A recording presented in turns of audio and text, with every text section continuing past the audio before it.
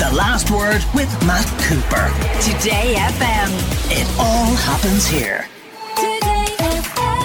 Damien McLaughlin, Professor of Marketing in UCD Smurfit Business School with us, and also Orla Ryan, news correspondent with the Journal.ie. And a story that I think has been in the news since September.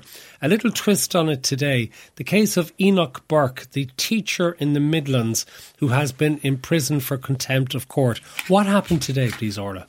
Yeah, so basically today, Mr Justice Conor Dignam said that Mr Burke would have the opportunity next week to plead his case essentially as to why he should be allowed out for Christmas. He said, you know, part of the reason he was possibly letting him out for Christmas is the fact that the school in question was going to be closed. So it's not as though Enoch could go to the school. But basically, Enoch Burke has kind of said now that this is an insult and he thinks there's some kind of ulterior motive and he doesn't want to plead his case. He again has said he's being held unjustly, as people will remember. Enoch refused to, use a student's preferred pronouns. They go by they, them. Enoch did not like this. But that's not the reason he's in prison. The reason he's in prison. Basically, on foot of this and, an altercation with the principal where words were exchanged, Enoch was banned from attending the school. So that's basically the crux of the matter. He has refused to not go to the school, even though he's being paid while he's been suspended. He has said he will go to the school and attempt to teach if he is allowed out. But the judge has now said because the school is closed over Christmas, there could be some leeway there to let Enoch out if he agrees to not go to the school and just spend time with his family. Enoch is saying this is an insult. He doesn't want to do it. The hearing's not going to be until next week, so Enoch may change his mind. But as of today, he's basically said, I don't want to do this. Damien, he says it's an insult. That would appear like an elegant solution to allow him to save face. Yeah, there's a subtle wisdom, Matt, to Ireland and to Irish people, but particularly to the judiciary. I sort of thought this was an opportunity for him to be released and maybe reflect a little bit on the wisdom of his own actions and his own contempt over Christmas, but he seems to have rejected it. Sometimes we admire people from having very high beliefs and values. This is one which I think everybody's scratching their heads over a little bit. And because nobody's asking him to reject his beliefs, even if many people would feel that they would utterly disagree with it. Yeah. What he's been asked to do is not turn up at school while a disciplinary process is underway. Yeah, which I think the debate earlier in the week was how long we're going to leave him in there and does he just stay there indefinitely? And it kind of looks like he wants to stay there indefinitely, Matt, by the looks of it. But there's no wisdom in that decision. Although there are lots of people pointing out, there are criminals who have done terrible things who served less time in Mountjoy. That is true, but I suppose it's quite simple for him to get out. If he says, yes, I won't go to the school, I won't bother people, I will abide by the court order, but he's refusing to do that. And presumably someone with such Christian values, Christmas is very important to him. You would imagine he'd want to be out and with his family, but he's rejecting that notion today. OK, let's move on to other things. And Donny O'Sullivan has been thrown off Twitter. Kerry's CNN correspondent. Let's hear him explain why that's happened. Donny O'Sullivan and CNN's Oliver Dorsey. What did you do that was so bad, Donny? We reported on Elon Musk. We were talking about formerly the world's richest man, world's second richest man, who runs Twitter. He has taken particular... he's been annoyed that there's been this account, which has been active for years now, which tracks the movements of his private jet. Right, but you're not doing that. Why did you get banned? So we reported how yesterday he shut that account down, and tonight we continue to report on it. He is claiming on social media that I and other journalists shared the precise live location of his jet, and therefore that's why he kicked us off, because we caused danger to him. Certainly, in my case, I didn't. We just posted stories about what was happening, him shutting down those accounts. But look, I think the bigger issue here is, of course, this is supposed to be the guy who's the free speech absolutist.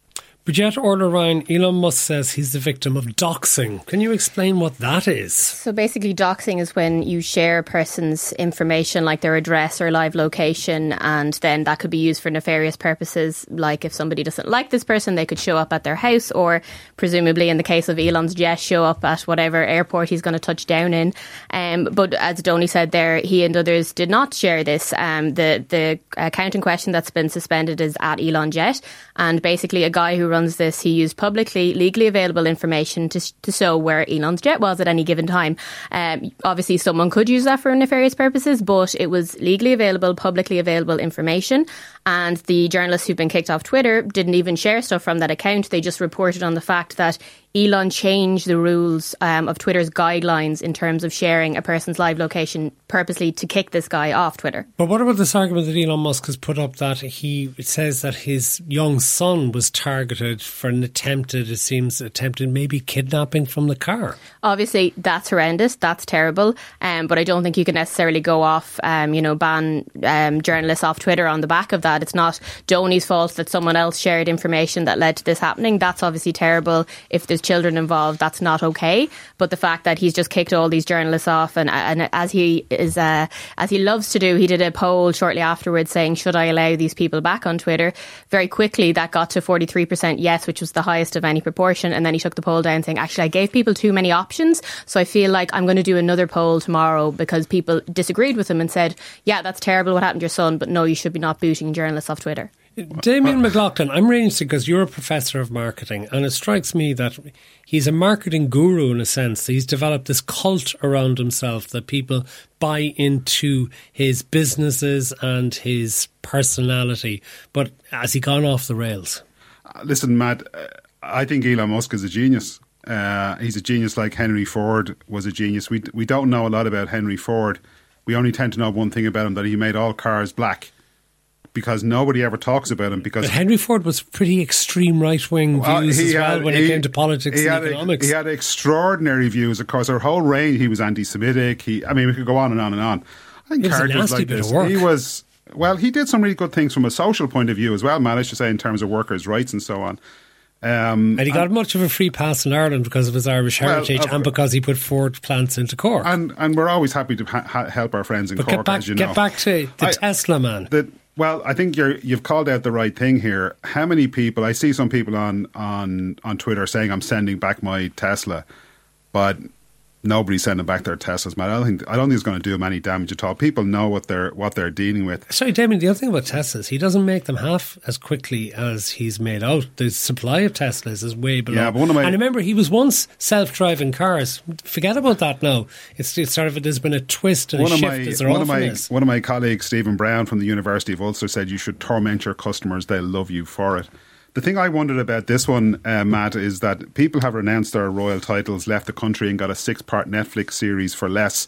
I wonder, will we have the Elon Musk Tortured Soul 6-part Netflix series on the basis of what he's been put through now on his Twitter ownership? And just to say one other thing, he owns the whole of Twitter and he can do whatever the hell he wants with it. I've switched. I'm still on Twitter, but I've switched. But if he's saying I'm a free speech absolutist, and then as soon as someone, he's like, but he's branded himself as such. So then as soon as he's like, actually, I don't like that. Free speech in Ireland means you can come to the Matt Cooper show and say whatever you want. Free speech in America. You can't say whatever you want. I'll stop you on certain things for legal reasons and taste grounds. But by and large, reasonably balanced. RTE is reasonably balanced. In America, it's not like that. Well, free speech means you can say anything you want as long as I agree with it. And so I think many of us are abandoning Twitter.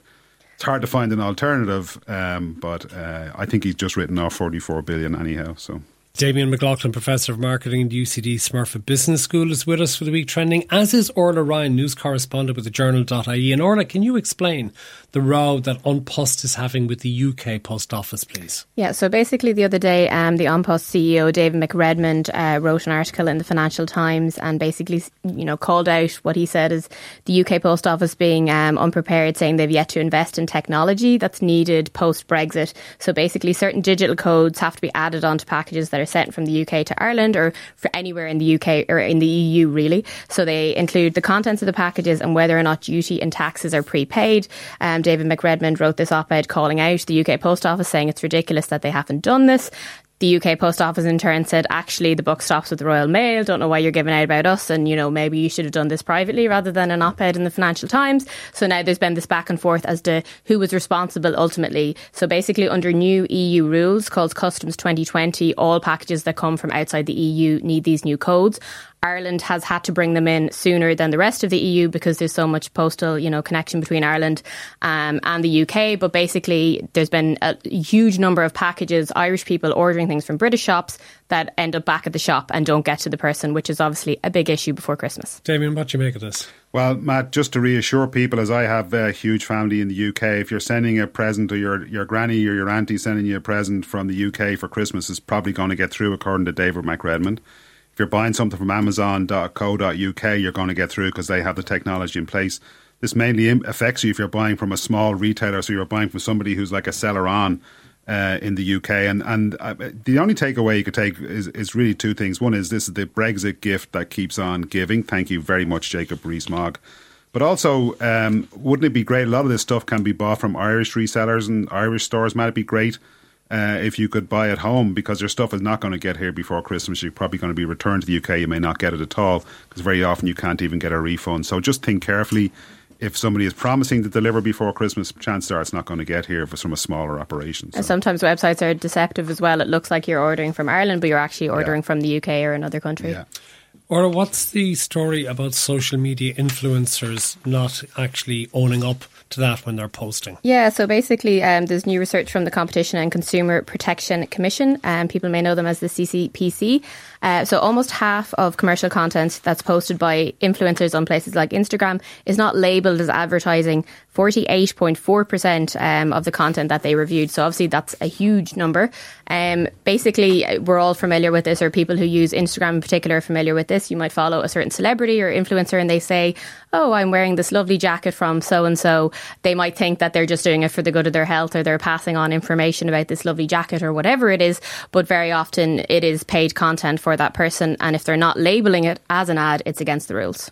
Damien, this is your area of expertise. I have a quiz, an Elon Musk quiz now for Orla and I are going to do this quiz. Do you think that Matt Cooper is an influencer or just influential? Influential, I would say. Yeah, see, it's. I think this is the key distinction. If you've got 270,000 followers on Twitter or 100,000 on 237, whatever you've got, do you count as an influencer? So if you came on and said, "I'm using the new Paco Rabanne or the new whatever it is," Matt, does that count? I think that's part of the problem here. At what point do you stop becoming a highly fashionable, young person? I think it's a lot of young women, not only so women. So basically, you're big ageist. You're saying I'm too old to be an influencer. No, Matt, I think if you recommended a coat, I might buy it, Matt. Yeah, if you recommend an aftershave, I might buy it. But I think part of the problem is, when there's a boundary between just being a well-networked person that maybe some people know and actually being an influencer? And of course, they receive payment for that. I thought the most interesting thing about this, because if you think about, the law, we could get Mr. Rainey in here, Matt, and you could have a debate with him about this. The law requires people to complain. Now, I think one of the problems with influencers is that people are quite embarrassed about the idea that I follow an influencer. So they're not actually complaining. They're not saying, my influencer Orla said such and such, but I know she took some money from them and she never said she was an influencer. So do they actually care? Do they actually feel embarrassed to be following? I think they're embarrassed to say that they're influenced. And actually, just to get, I know Orla wants to come in, but in the US, I'm going to say 100% of people believe they're influenced by advertising. In Europe, the number is about 15% because we think we're too smart to be influenced by advertising. I think with influencers as well, it feels more personal. Another thing in the CCPC report, they were saying that a lot of people don't view people who they follow as influencers. They were kind of saying, no, they're interactive celebrities and peoples of interest. So it might be, a TV presenter, a sports star, someone who's not, an Instagram model or an influencer, in the more classic terms. But they kind of say, oh, this is my friend Matt, or, whoever is advertising this or recommending something rather than advertising. So I think it's a fine line there. But I think people aren't going to really complain unless maybe they get a product that's dodgy or faulty, and then they kind of go, okay, well, this is my only way of recourse to go to the CCPC. We have a very ethical advertising industry in Ireland, and I'm not saying that because I'm kind of part of it or many of my students. It genuinely is. And we have many mechanisms to complain through. If you're not happy with how you're being influenced, whether it's through any kind of communication, you should complain. But if you want to buy some influencers, lots of my students have agencies where they have proper influencers who say we're influencers, comply with all legislation and do a very good job. Damien McLaughlin, Professor of Marketing at UCD Smurfit Business School, and Orla Ryan, News Correspondent for the Journal.ie. Thank you both for being with us. The Last Word with Matt Cooper. Weekdays from 4:30. Today